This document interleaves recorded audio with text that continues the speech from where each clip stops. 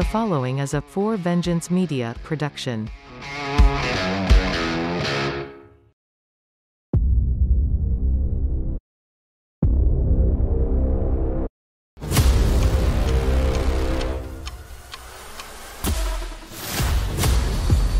The sport we love is undergoing a shift. What a beauty! Borders are breaking down. Some might say disappearing. Huge goal! And the freedom to choose is gaining momentum. JPHL! Through it all, players are better than ever at all levels.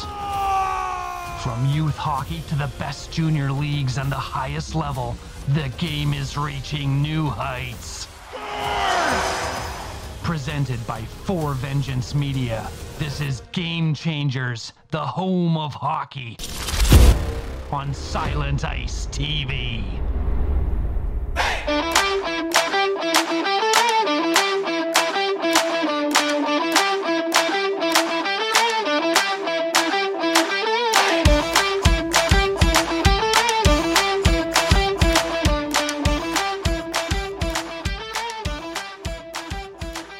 Hello there and welcome to Game Changers episode 3 on Silent Ice TV. My name is Dean Millard. It is my pleasure to be here and guide you through an absolute dynamite show for you. After a terrific week of hockey, the JPHL was out in 3 locations. The Saints were busy in the AJHL. WHL season gets underway this weekend. So from minor hockey, youth hockey to junior hockey, and soon the NHL will be getting underway. And man, the NHL is a big part of our show today because we have a future Hall of Famer, a Stanley Cup champion, and the son of a great hockey family who did spend some time in the NHL and is returning to his college roots. Patrick Marleau, the NHL's all-time games played leader, is joining us. Spent so many years in San Jose and then went to Toronto and broke that record of Gordie Howe's. We spoke to him during the first week of Seattle Thunderbirds training camp because his son Landon was trying out for Seattle, and the Thunderbirds will be retiring Marleau's number 12 later this season. You'll love this conversation. It was absolutely a fun one to have with Patrick Marleau. Dillon Simpson, former Edmonton Oiler and former University of North Dakota Fighting Hawk. Now he's a Fighting Hawk assistant coach, and he is also a former Spruce Grove Saint. So he will join us in our junior life to talk about life as a Saint, life as a North Dakota player, and now an assistant coach, and of course, his father and their great relationship and how that has helped him in his career. We will also have one-timers with Dillon, where we do a couple of quick hits with him. That will be at silenticetv.com as well. And Steve Oleksy from Eastside Elite Hockey and a Stanley Cup champion with the Pittsburgh Penguins in 2016. A terrific Sidney Crosby story from Steve and much more, including the Top 20 event, which is a really cool one for youngsters being held in Detroit that we will tell you all about as we roll along. So that is the show. Last weekend, man, was it crazy. I was in Williams Lake, BC over the weekend. Huge crowds to watch the North Stars Hockey Academy and JPHL U15 action. They put on a terrific show, great atmosphere, smoke machine going off, Enter Sandman when the team came out, packed arena, just awesome. Great weather. I didn't know they had like 2,000 hours of sunshine in Williams Lake. It's just a beautiful area of Canada. Nice rolling hills, ranch land, and the hockey was great as well. And I received similar reports from Lloydminster, Alberta, and Delta, BC, where the action was incredible. So congratulations to all the teams who have now got on the ice and played, and our For Vengeance crews did a terrific job on the road over the weekend, bringing you those games. So it was a lot of fun. We'll be back out on the road this weekend again as we hit the road for the JPHL. And man, is that ever fun? All right, when we get to our first guest, it is Dillon Simpson. He's going to join us as we explore junior life. The former Spruce Grove Saint then went on to UND and eventually the Edmonton Oilers. So let's chat now with a newest University of North Dakota assistant coach, Dillon Simpson. Dillon, it is great to chat with you. It's been quite a long time. We were kind of chuckling before we got on here. The last time we probably saw each other in person was in the studio of TSN 1260, Guy Flaming and I think Dave Hackstall was in with you to come in for the show. I was going to say I was probably a UND player last time I talked to you, or just leaving. So it's been a while, and glad you're doing well. Yeah, you too as well. And back where it all started, before we get into going back to UND, you played in Cleveland last year. Tell me about the decision to say, I'm ready to move on to the next chapter and retirement. I talked to Jason Chimera when he retired. He said he was still ready to play. He had a hard time with it. What was the decision like for you? How long did you wrestle with it? Yeah, I kind of had a strange summer where, over the last 3-4 years, I've always been starting to kind of build my portfolio and what I wanted to do after hockey, and that included coaching. So I kind of had that in my back pocket. I had no intentions of retiring at all. Just came later on in the summer. This opportunity came about. I was excited to maybe get the chance to do it. In my mind, it was a 30-second decision. I'll retire tomorrow if I can get back to UND. My wife was on board. The family was on board. So, but it was also a strange circumstance. Through all the interviews and stuff, I was still skating, still training to get ready to play in case it didn't happen. Well, yeah, that is such an interesting situation when you're kind of juggling the two things. And the fact that, your wife has family in the area, I mean, just pick any random university, might not have been that fit. It almost like it was the perfect situation for you to retire and move on to this situation. Yeah, I've always said I wanted to get into coaching once I was done. Kind of the goal was to do that, to try to get back here. So to be able to have this opportunity to start here, learn from great coaches that are already here and be a part of this program again was huge for me. And like you said, wife has family here. It's been, out in Cleveland where most of our family's out west. It's nice to get back closer to them as well. Does it seem a lot different? I don't know how often you've been back to North Dakota, but do you feel a little bit like a freshman again now and you were a 17-year-old freshman, but do you feel like the new kid on campus again a little bit? Yeah, it's been a while. They've done a great job of kind of renovating. My old dorm doesn't exist anymore. They tore that down, so it was kind of got to come in and see all the new buildings and stuff. So a little bit of a freshman feel, but getting to the rink. The locker room's different from when I played. The weight room's different from when I played, but still the same feeling, a lot of the same faces, so it's been great. Yeah, and listen, that locker room, that weight room when you played was pretty spectacular. I mean, what excites you about being back in that arena? Ralph Engelstad. I had the pleasure of going down and watching some games against Bemidji State. I mean, and that was back then when it's not as nice as it is now. So, can you even name your favorite part about that amazing arena? No, we're definitely spoiled. It's a great, setup for the players, for the coaches. It's a type of place, though, where you come in, you got to earn it. We get all these great things, and I think it really sets the tone for incoming freshmen, for any staff where, we get all this, but you can't take it for granted. Yeah, totally. Tell me about your role. What role will you play with the Fighting Hawks? Yeah, so coming in, I'm going to be working with the defensemen. A lot of what my kind of duties will be is working a lot one-on-one with them, try to get the development side of things, working with them. My last couple of years, I was more of an extension of the coaching staff, maybe helping young players. I had unbelievable staff in Cleveland in that coaching room that kind of, good back and forth with me, taught me a lot of things, and I'll take that going into this as well.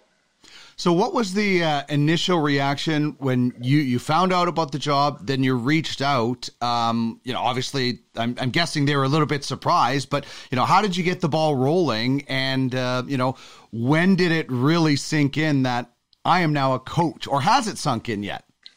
Quite honestly, I think I landed here the 27th of August or something. I was told I got the job maybe a week or two before that, and it really hit me once I landed in Grand Forks. Once those wheels hit down and I was on that plane, I was like, okay, it's happening. Here we go. So I think that's when reality finally set.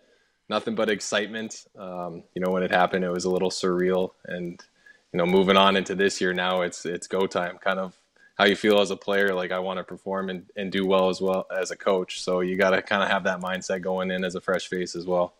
No doubt. We see on this video that you wore a C on a few teams. Your final season at UND, you wore a C there. You wore a C with the Condors and Cleveland as well. How much do you think that has helped? And you kind of mentioned you're a bit of an extension of the coaching staff. How much do you think just being that leader on those teams has prepared you for this role? Yeah, especially my time in Cleveland. I think at that point in my career, I knew what I was. I was going to be an AHL leader to kind of help young guys come along, and I think that will pay dividends here working with younger guys at the college level.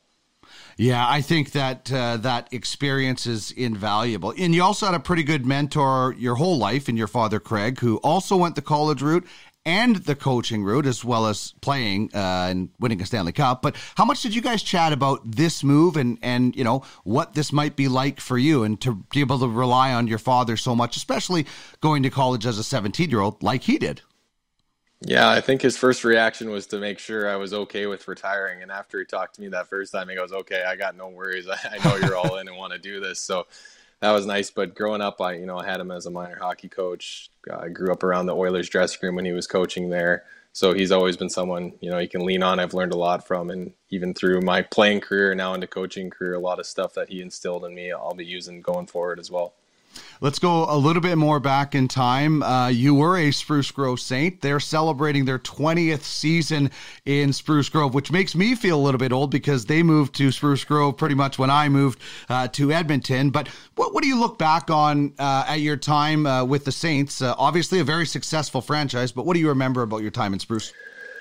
Yeah, we had an older team, and me coming in as a 16-year-old, I can't say enough of all the older guys that really brought me under their wing and helped me out that year. It was kind of trial by fire getting into the AJHL. The coaching staff there, still keep in touch with a lot of them today. They were got nothing but praise for them. So, going in as a 16-year-old, didn't really know what to expect, but they helped me grow a lot as a player and got me prepared to play college hockey. And why was the AJHL and the NCAA the right fit? Obviously, I know your father, Craig, and you talked about that, but why was it the right fit for you? Craig Button and I talk about this all the time. There's no wrong fit. It's whatever is the best for the player. And why did you look at that route as wanting to go that route and then picking UND? Yeah, I think first and foremost, it's a little bit better now, but especially back then, young guys didn't really get exposure to NCAA hockey in Western Canada as much. With my dad going there, I know he brought me down to Michigan State when I was younger, and I kind of got a feel about what college hockey was all about. So that was an eye-opener, something I was excited about, and what also made it a way easier decision. I graduated in 11th grade from Edmonton and was given the opportunity to come in as a 17-year-old. So it wasn't like I had to pick really between major, junior, and college. I, in my head, always wanted to go to college, but I think that in and itself made it a way easier decision as a Western Canadian kid. Yeah, no kidding. And like you said, now the exposure, and that's the one thing we learned when we were doing the Pipeline show, is that there wasn't enough exposure. Certainly with the social media and everything, it's gotten so much better. And the game. I mean, the game of hockey, when I was growing up, there was one path. You played, your provincial or your local association. So now we have provincial, we have academies, we have independent leagues. I mean, the choices for kids now is so much greater. And I think choice is better because it makes us all be better to try and attract the kids to our programs. Yeah, it's definitely created competition in that sense, even from a younger age where you're throwing all the resources you can at kids, which is great. Like you said, the exposure side of it, whether it's through the AJ still, or some guys go to the USHL, or some guys are just going to the dub the whole time. There's opportunity. There's nothing but resources, and the exposure is finally there where people, both parents and young kids know about every route possible at a younger age. Yeah, like I remember growing up, I heard of Notre Dame and then Shattuck's after a little while. And now, the JPHL is here. There's other academies. In the U.S., it's exploding as well. So, yeah, it's just so nice for everybody to have choices and be able to look for whatever option fits them. All right, what do you remember about your first ever NHL game in an Oiler uniform? And I imagine there's got to be a pretty cool spot in the Simpson household with 2 Oiler jerseys and the name Simpson on it. But take me back to that first game in an Oilers jersey. Yeah, it was a little full circle too. My first NHL game was the same building that I had my last NCAA hockey game in Philly. So it was kind of cool in that sense, playing there. It was also real. It happened quick. I didn't know. I was on that road trip for a while. There was almost some close calls when I was going to play. So I was on my toes waiting around, and I finally got the nod, and nothing but excitement. I remember going out for warm-ups. I was in such a kind of blank slate trying to prepare and focus too much. It was my rookie lap. I didn't even grab a puck. I just went and skated out there like I'd never seen it before. And that's one thing I, looking back on, didn't even think about. But I'm like, oh gosh, didn't even grab a puck for the rookie lap. That's probably a first. But got to play there. Got to play the next 2 games. That was my cup of coffee in the NHL. But I'm really grateful I was able to do it, especially with a team. Grew up loving team my dad played for. It was special. Beautiful, Dillon. Thank you so much for joining me on the show and joining us here on Game Changers. Really looking forward to your career at University of North Dakota. I grew up in Brandon, so we watched a lot of North Dakota games as a kid. So I love that tradition, and I love that you're going back and the family is involved. So thank you so much for joining me. Best of luck. I'm glad that you're back at your alma mater, and we'll talk again soon. Thank you very much. Appreciate it. Great to talk to you again. As for Dillon Simpson's old team, the Saints are in a home-and-home with the Olds Grizzlies this weekend, Saturday night at Grant Fuhr Arena. Tickets at sprucegrovesaints.ca. And, of course, the voice of the Saints, Brendan Ewan Cheshin, will have the call for you. And how about the Seattle Thunderbirds? This is crazy. They start the year this weekend in Wenatchee. The old Winnipeg Ice have moved west, so they'll have a new rivalry with the Wenatchee Wild, used to be in the BCHL. That's their first game of the season. Their next game, the next week, Saturday, is their home opener versus Portland on the 30th. Then a week later, they play another game. And then a week later, 4 games in the first 20 days. It is such a bizarre schedule, but you can find more information at chl.ca/Seattle Thunderbirds. All right, when we join our next guest, we're going to talk with Steve Oleksy. He is a Stanley Cup champion with the Pittsburgh Penguins in 2016. He also has something called the Top 20, which is a cool event for kids that your kid may want to get involved with. Let's jump into Eastside Elite Hockey with Stanley Cup champion Steve Oleksy. Steve, thanks very much for joining us. I want to chat about your Stanley Cup championship with Pittsburgh and what's going on with Top 20, but let's just quickly talk about your hockey career, growing up in Detroit and then going on to Lake Superior University and then the pros. How did your life in hockey begin and develop?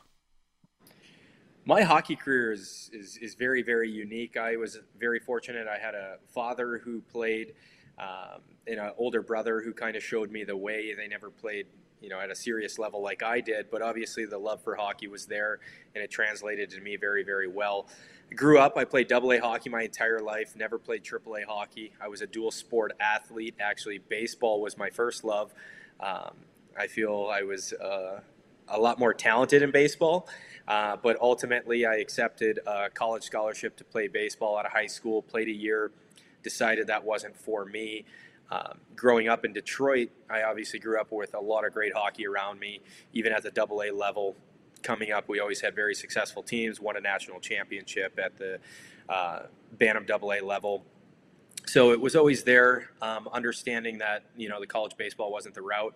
I ended up accepting an opportunity to go play for Traverse City North Stars. It was the first year they had a North American League team, and shout out to Mike Stapleton and Scotty Gardner for staying on me and telling me baseball wasn't the path that I should travel. So ended up going there, having a very successful year, and they gave me an opportunity to succeed, and I took advantage of it, and it led to a 3-year career at Lake Superior State following my year in Traverse City in the North American League. And from there, you go on to a pro career, and we're certainly going to touch on that. But let's get to what you're doing now, and tell us a little bit about Eastside Elite Hockey. And I can't wait to get into the top 20, but tell us about Eastside Elite Hockey. So everybody goes through it in their career, and coming from where I came from, accepting a baseball scholarship, which ultimately started my NCAA clock. Only having 3 years to play college hockey, I stepped into what I'll say, for lack of better terms, a very challenging situation. I don't know if I was kind of a piece that was just, essentially a Band-Aid for a guy decided not to come back 2 weeks before school. I didn't have any other opportunities. I had 3 years left. So I went in there, and it wasn't all roses, I'll tell you that. And I kind of started to look beyond hockey and put a strong focus into Eastside Elite Hockey. So in 2008, I started Eastside Elite Hockey. After a year of college, I went home. It's very, very challenging for an NCAA athlete or high-level athlete to go play in a random beer league. And I came up with the idea and concept to just kind of bring all my friends together that were playing either pro, college, junior, bring everybody together for a no-nonsense summer league with, where everybody has a common goal, and that's, and understanding that the more important season is obviously during the winter. So back in 2008, it started with 8 teams, and my dad loves to tell the story. The first game, the refs didn't show, so he was in the score box, and he was reffing. He was blowing the horn in the score box as in reffing at the same time. And since then we've expanded to a number of different levels within, high school, women's. We introduced the Young Elites this year, which was the 08-09 birth years. The top 08s, 09s in the country are out of Detroit, which was great for us. And then, staying true to our roots with the pro, college, and junior guys, and understanding that, we're offering them an opportunity to kind of stay in game shape without while we limit the risk of injury. And then it kind of expanded into tournaments, and that's something I'm very, very passionate about. And I had some great people. We talk about the success I had in hockey. I had some great people that kind of made some very memorable experiences for me, and that's kind of what I try to relate to all the kids that we work with, whether it's a tournament or our leagues. So let's get into the top 20 event. This is something that I know people in Canada are excited about, because the JPHL is going to be sending a few teams to this event. Explain what the top 20 event is, and maybe how it helps some of the other teams in the United States get into a high caliber event. It's great. Very unfortunate circumstances that kind of led to the top 20 when we talk about COVID. COVID was a tough year for a number of people, especially athletes. And over COVID, a number of guys at the 15U level hadn't, nobody had a chance to see them play in almost a year, or over a year. And they haven't got to play in over a year. So the first year was over COVID. We had 16 of the top teams in the country all come together at the 15U age group. Was a very important year for guys, with the OHL draft and a number of drafts just around the corner. And it was very, very successul. I mean, I think at that time we had 200 to 250 scouts there. And like I said, 16 of the top 20 teams in the country. And, we had a number of OT games and just great hockey all around. And then, people really enjoyed the event. And I'll go back to what I said earlier in the conversation, hockey being or Michigan being a very big hub for hockey. We have the USA Developmental Program, which is obviously a very big deal for, kids in the U.S. And then we're so close to Canada as well. So it was almost a perfect fit to kind of bring everybody together in Detroit. We have a major international airport, so a number of teams flew in. And then next year, we had requests to kind of expand on the 15U level, and we did a 14U, 15U, 16U, which was really cool and unique for us because you can kind of see the transition at 14U. You have You have some other AAA teams that are looking, some academies, and you have some college and junior teams, and then you get to the 15U, and you've got and Sean Bell. Hold a minute. He's getting camera time on my interview. Yeah, well, he's part of the JPHL that's coming down to your event. Well, when we talk about success, Sean Bell was my first D partner in the American League. So, Sean, Thank you very much for being under your wing. I know it's been some time, but he was instrumental in my success for sure. So, and that's kind of what we try to do that on top of our events. In bringing that exposure and allowing scouts to see the guys. It's the interaction with players and, preparing guys for the road ahead. And I think that's what's made the top 20 so unique is, last year we had, 3 or 4 NHL guys, and my one buddy, he was an American League guy, East Coast guy. He's actually the assistant coach at Penn State now. This is his first year.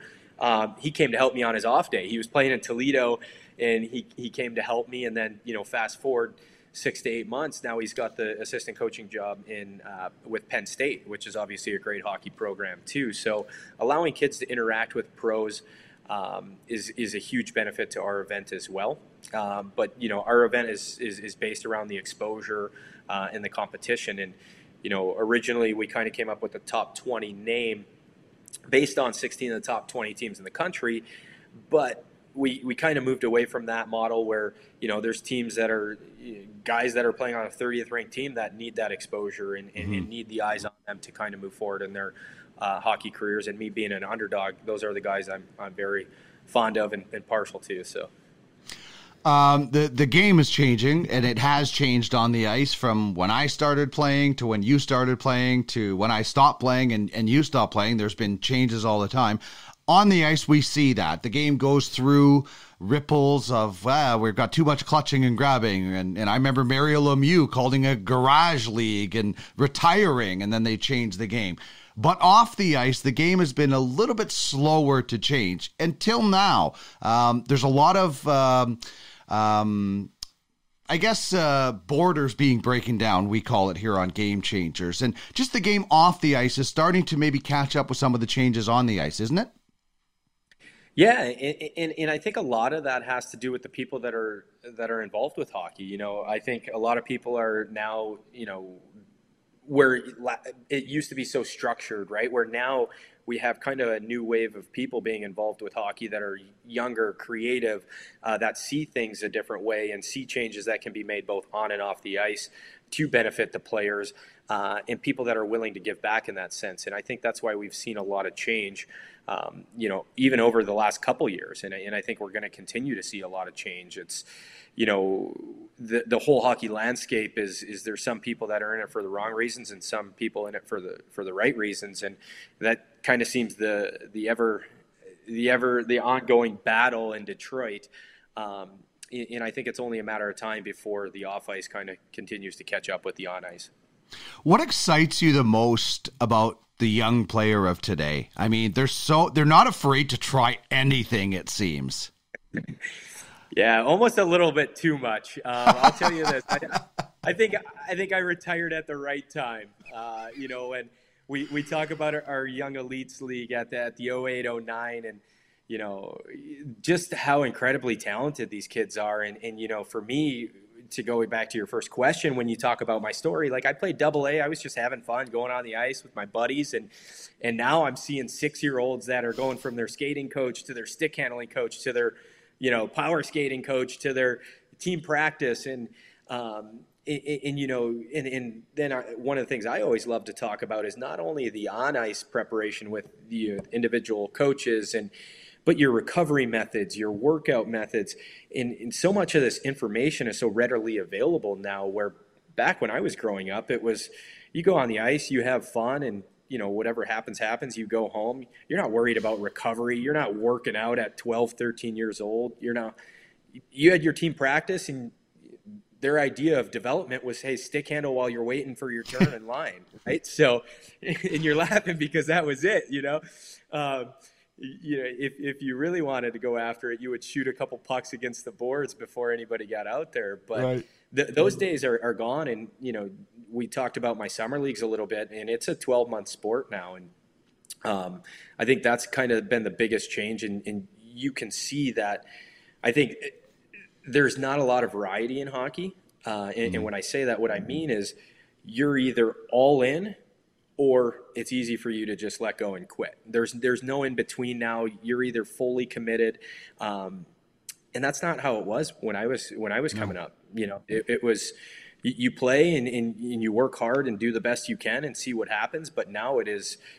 Parents won't spare any expense, and kids are full commitment, or they're just not playing. And I think that might be something that we're going to be talking about in the future too, is we kind of have to get back to that where, kids are allowed to play and have fun with it, where it's not so serious and there's not that, substantial amount of pressure on the kids. Yeah, 12 months a year of sports is fine. 12 months a year of one sport, I don't think is a good thing. We need variety. If the greatest player to ever play the game, and Wayne Gretzky talks about this all the time, and I'm going to ask you about Sidney Crosby, all these guys do other things to help with their hockey game. And I'll get, Sidney Crosby, you got to be around him. I don't know if there's ever been a bad thing said about Sidney Crosby unless it was from a hater. The guy has an impeccable reputation. Do you have a great Sid story for us?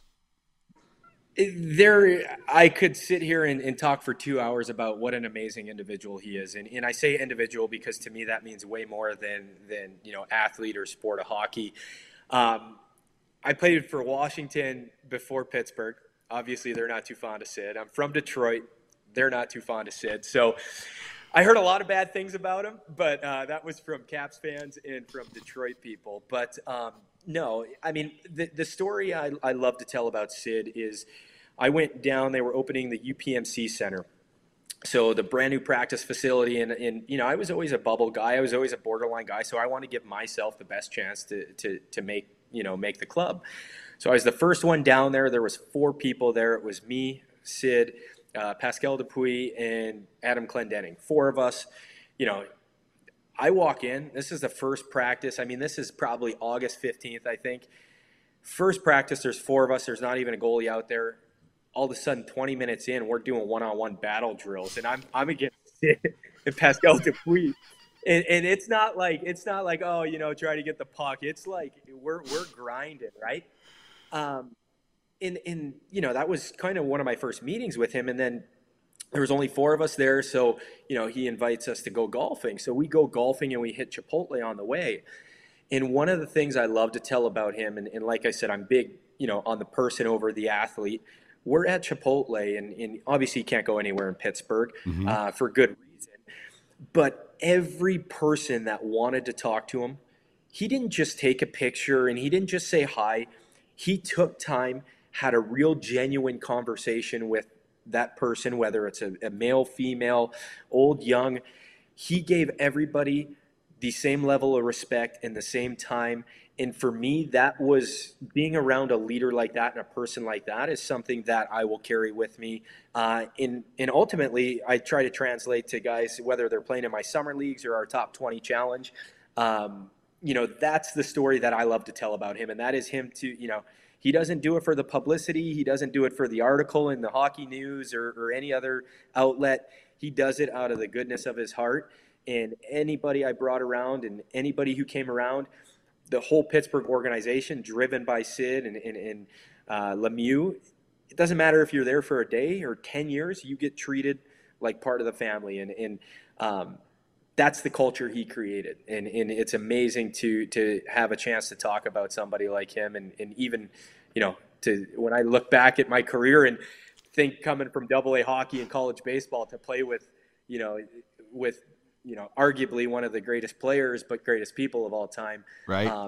I'm excited that you asked about him because that's a guy I love to talk about. Yeah, I saw the same thing in Calgary during the Olympic training camp at Joey Tomatoes, and everybody was talking to Sidney Crosby, and he was like, there were superstars on that team, Hall of Famers on that team, and everybody wanted to talk to him, and you're right, he is so gracious as they come. What did you do? Did you get a day with the Stanley Cup, and what was it like if you did? I did. I had some time with the Stanley Cup. A lot of my buddies came in. with the Summer League, I've been at the same arena, Mount Clemens Ice Arena, for 16 years now. So I took it back to the ice rink and I opened that up to the public. Everybody was welcome. Youth hockey organization, everybody from the area kind of came through, which was really, really cool. On the way home from the ice rink, I took it to my high school, and actually I was a catcher and playing college baseball. I took some pictures with the Stanley Cup at home plate. So that was a really, really cool experience. And then we took it back to my house for just a little bit more of a private thing, and to share, the cup with the people who made so many sacrifices to allow me an opportunity to succeed. That was probably the best feeling for me, was the more private event at my house. Oh, wow.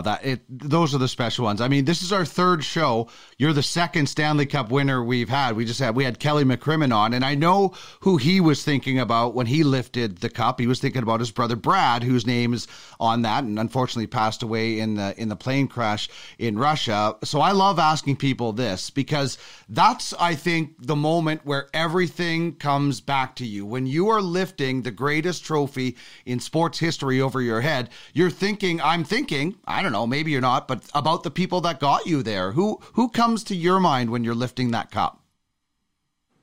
Ultimately, my family, right? When I come from a blue collar family, but they spared no expense. And for us, it was about having fun. But, it was my dad and my mom getting up at 5:30. And, a story I love to tell about my mom, I'm playing in a baseball tournament in Hamilton, and I have a roller hockey tournament in Detroit.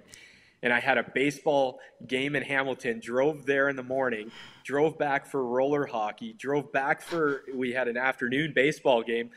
And I think I had 4 or 5 roller hockey games in that day and 2 baseball games. And she just drove back and forth, and they never complained. They never, put pressure on us to succeed. They let us have fun with it. So the moment I got to lift that over my head, it was definitely, my family and my brother, my dad and my mother that crossed my mind. And then, once I soaked that in for a couple minutes, it was all the people that, going back to my pro career, I got cut 3 times my first year. I was playing at the lowest level possible. I was going to job interviews at the pizza joint, and working at the pro shop at night. So just all the people who kind of counted me out and going back to college, and not that it was a sour thing, but it was for me it was more of a moment where if you believe in yourself, you can achieve anything you want. So and that was something that I like to carry with me and try to pass along to the younger generation as well.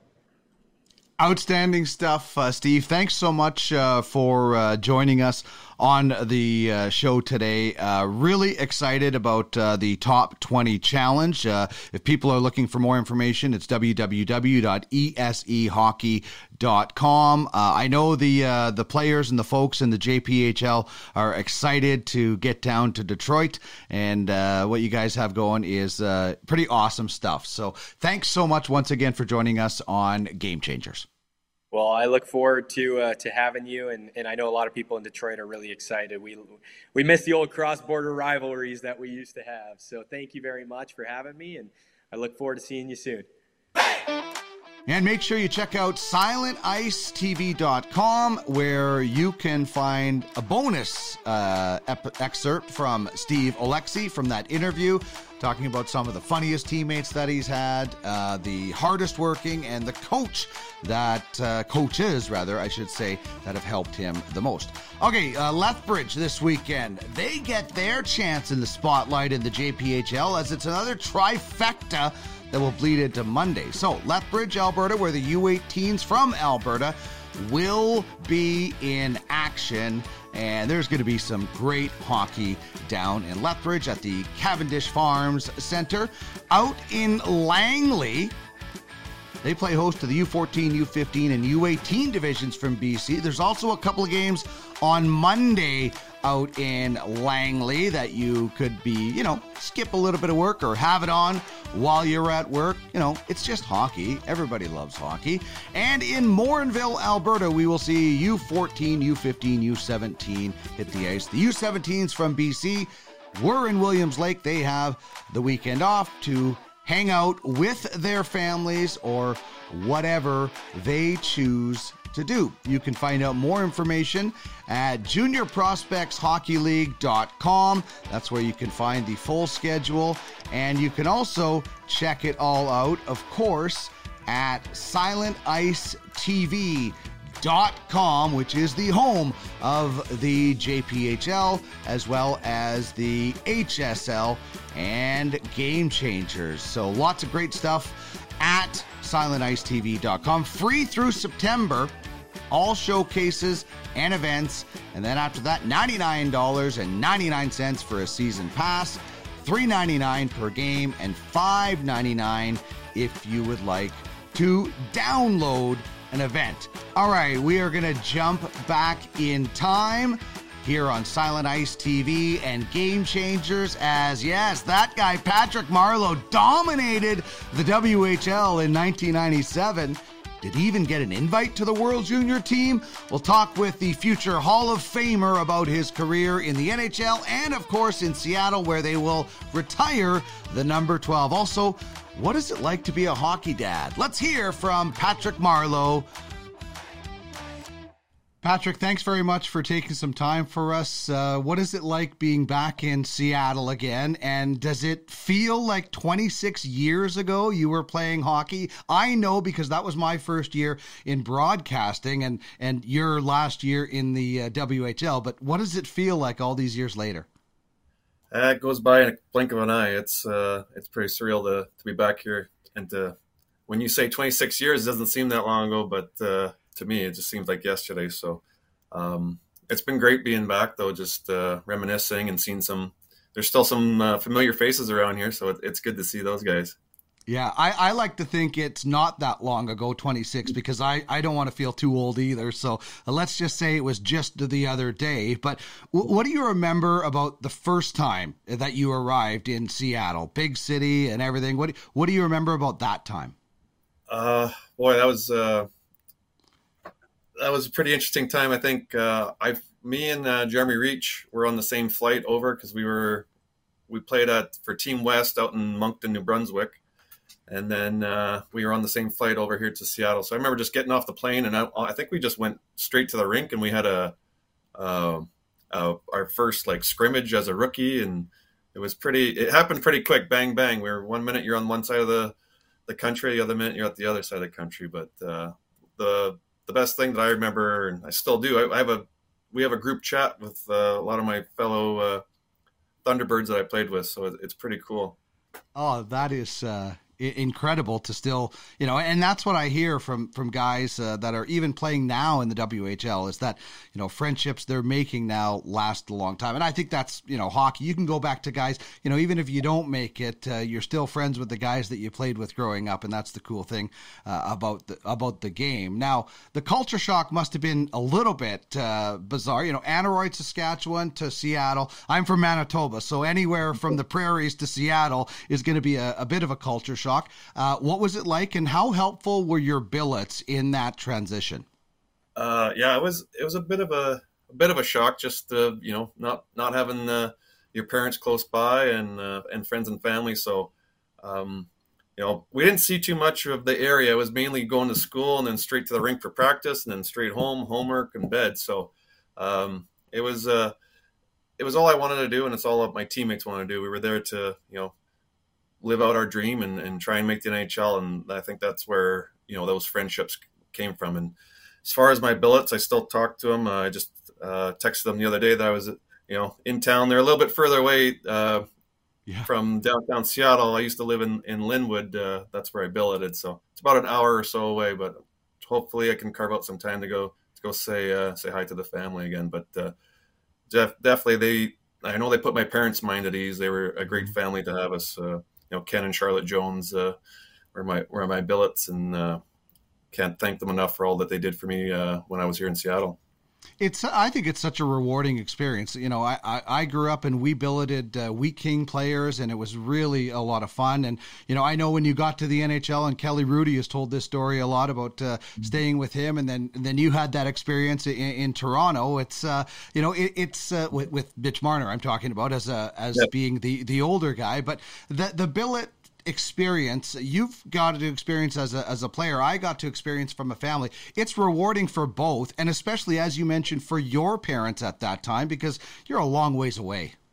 Yeah, definitely. I think I remember my dad coming down to meet the Billets and spend a couple of weeks here. I think he actually took a train, and actually the train broke down, so he had to hop on a bus. And yeah, he he had quite the journey to come out and see me and meet the Billets the first time. So it was definitely put their mind at ease that meeting the family and seeing that I was going to be well taken care of.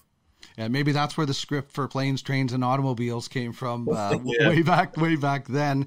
But, going back to those years and when the hockey world, much different then than it is now with the amount of scouting that happens. But when did you realize that the NHL was a real possibility for you?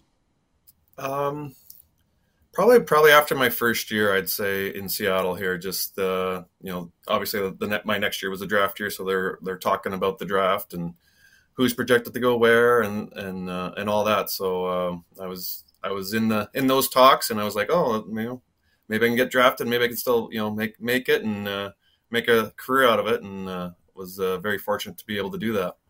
Yeah, that's, all most of us want to do growing up, but to realize it's a possibility. As I mentioned, so much different then. You had the hockey news and the paper, where now you have all these scouting. As you said, nowadays, kids going in at, 13, 14 are already thinking about that. But for you, until you got to Seattle, were you still thinking, I just love this game and this is, all I want to do no matter what? Yeah, as soon as I don't know how young I was, but as soon as I found out you can make money at this and be make a lifestyle of it. I'm like, oh, that's what I want to do. That's so much fun. For the longest time though, I grew up near Swift Current, so watching the Swift Current Broncos when I was little, I was like, oh, I thought that was the the echelon where I wanted to be, and then I found out later on that you can make money at it and make a living in the NHL. So that's where my mindset kind of went after that. Yeah, we always think the thing, and I was the same thing in junior, even the midget players of the 16, 17 age, I thought, wow, these guys are the greatest. And then you talk about that year in 96, 97. I mean, so much went on. I heard a little while ago you were getting comparisons to Ken Griffey Jr. in that Seattle area. That's pretty wild. But then you have the 51-goal season. You guys go to the final. Of course, you get drafted second overall. I mean, so much went on in that year. Now that you've had obviously time to reflect, what stands out about that year in particular? I think just the teammates and the team we had, how everybody cared for each other, and we're all pulling for each other. And it's no surprise that we have our group chat still going today, and it's great to have those memories with those guys. Those are core memories. You're that young, you're riding the buses, and you all have the same goal. You all want to make it, and you're all pulling for each other. So I think that right away that brings everybody close together. The only thing that didn't happen that year was the World Junior team, you not making it. And I think at the time you were crushed, but this is such a great lesson. I've talked to Martin Brodeur about this, who's one of the greatest goalies of all time. That tournament is awesome, but it doesn't make a career, even though at the time you might think it does.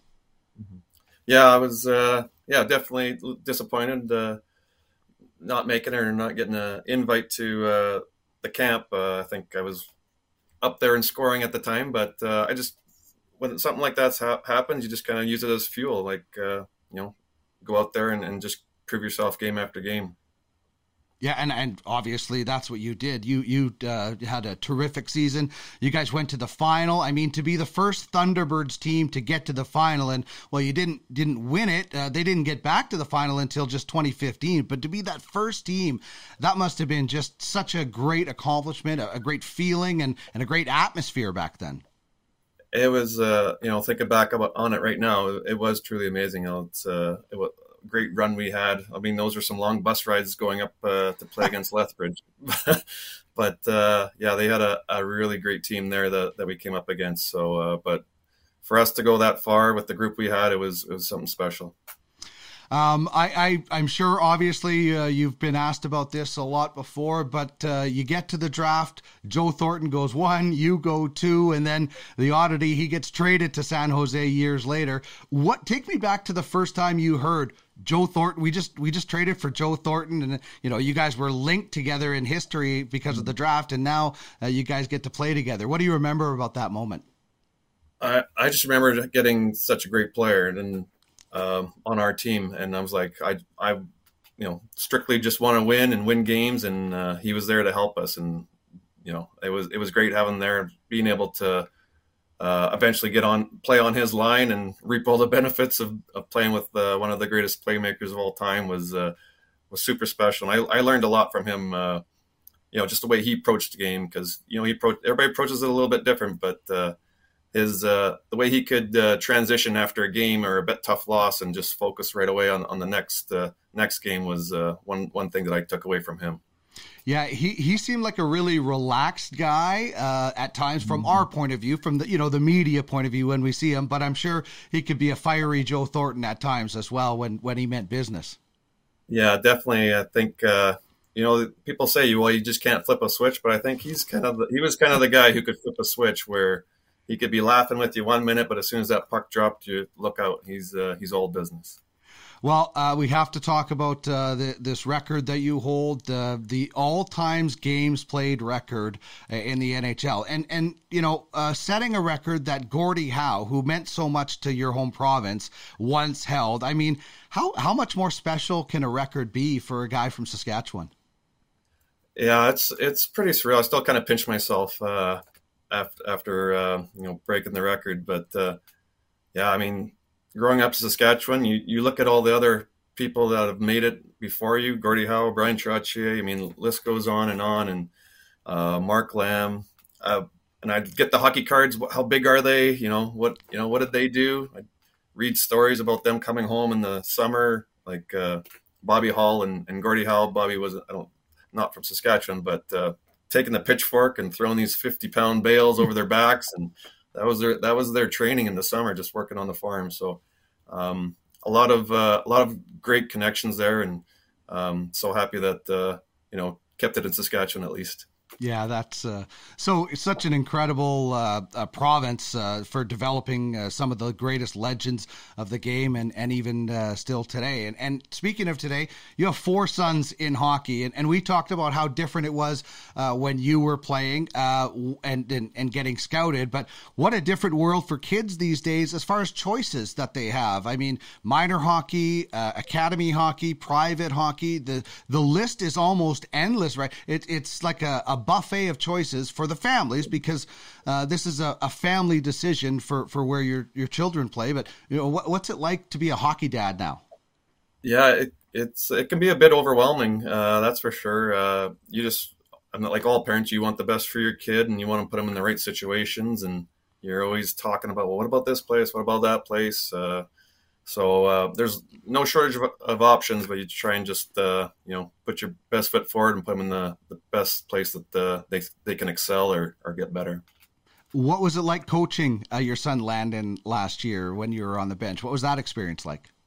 It was fun. I really enjoyed it. I got to coach with ex-teammate Sean Hines, and his boy was on the team as well. So it was great to have him there and have him help mentor Landon. And, sometimes dad doesn't know best, but if he hears this same thing from somebody else, then it clicks. So it was great having him there, and it was great being on the ice, which he got a lot of it last year. So great to see the progression in his hockey skills and career. I think the people that like seeing that the most are our parents, to say, oh, now you know what it was like being a parent or trying to coach or anything like that. But how calm, your son Landon is at Seattle Thunderbirds camp. How calm do you think you'll be as a hockey dad? What do you like in the stands? I know my dad, he gets moving around with his arms and everything. Are you a calm hockey dad when you watch your kids play? Yeah, I'm kind of the same. Outside looks calm, but the wheels are spinning really fast inside, and it's tough to take a step back and just let him do his thing and learn at his speed. But I've been, speaking of parents, I've been texting and calling my dad, like, how did you do this? Like, what was going through your head? Give me some pointers. And you get a whole newfound respect. And once you go through it, there's been so many times where I call my parents, thank you. I can't believe you did all that for me. So it's great having him to lean on right now. It really is. And, to be able to say thank you and pay back for all those many, many days, hours that our parents gave up for our hockey is something that I don't think we can ever thank them enough. We just have to, pay it forward for the next generation. And speaking of moving forward, we'll wrap up with this. Tell me about your new role with the San Jose Sharks and how that came about and what you'll be doing. It's I'm excited to be with the club. I think Mike Greer's come in there and he's putting his fingerprints on everything. It's looking good. Looks like they're going in the right direction. And as far as what I'm doing, I'm player development and hockey operations advisor. So I was able to get out at development camp and get on the ice with the young prospects and work with them and give them little pointers here and there, and find that really rewarding when you help them out and then they go do it in a game, or help them in practice and they go show it out in the game. And when they get it, it's something special to help them out that way. For sure. I do have one more question. Your jersey is being retired by the Thunderbirds. You've probably been through a lot of these ceremonies as a player in the NHL, watching somebody else have their jersey retired. Can you put into words what this means to you?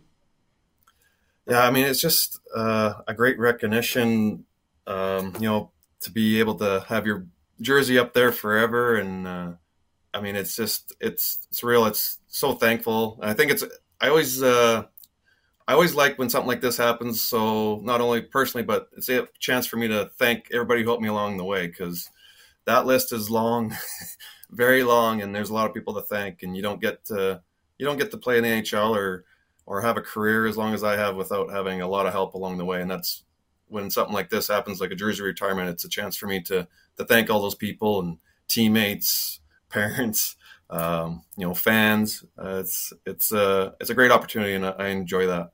Oh, perfect. I know everybody's looking forward to it, and there'll be a lot of fans from that 1997 era reliving some memories. Patrick, thanks so much for spending some time with us. Congratulations on making the transition from player to hockey coaching, and as a dad, it's probably the best thing that will happen, even though you had a great NHL career. Thanks for your time, and enjoy it. Thank you. That was a real joy. And I, have known and followed Patrick Marleau's career because, as I mentioned in that interview, I started my broadcasting career that year, and Seattle was dominant. Portland the next year with Marian Hossa was dominant, so very much in my mind. By the way, Silent Ice TV is the home to the JPHL, the HSL, and special events like the Winter Championships, the Challenge Cup, and more. You can watch live games or catch up on what you missed, plus game changers and great content produced by For Vengeance Media. SilentIceTV.com is where you can find all the information you need, including Game Changers, which is the home of hockey. Next week, we are looking at a two-time Stanley Cup champion joining us, and we are working on getting one of Canada's best female hockey players to join the program as well. You can get past episodes, interviews, one-timers where we do quick hits with the players, and Game Changers Plus, things we couldn't fit into the episode. All can be found at SilentIceTV.com and all of your podcast networks. Until next time, that is next week, it's always a good idea to double pad stack when you can. See you later.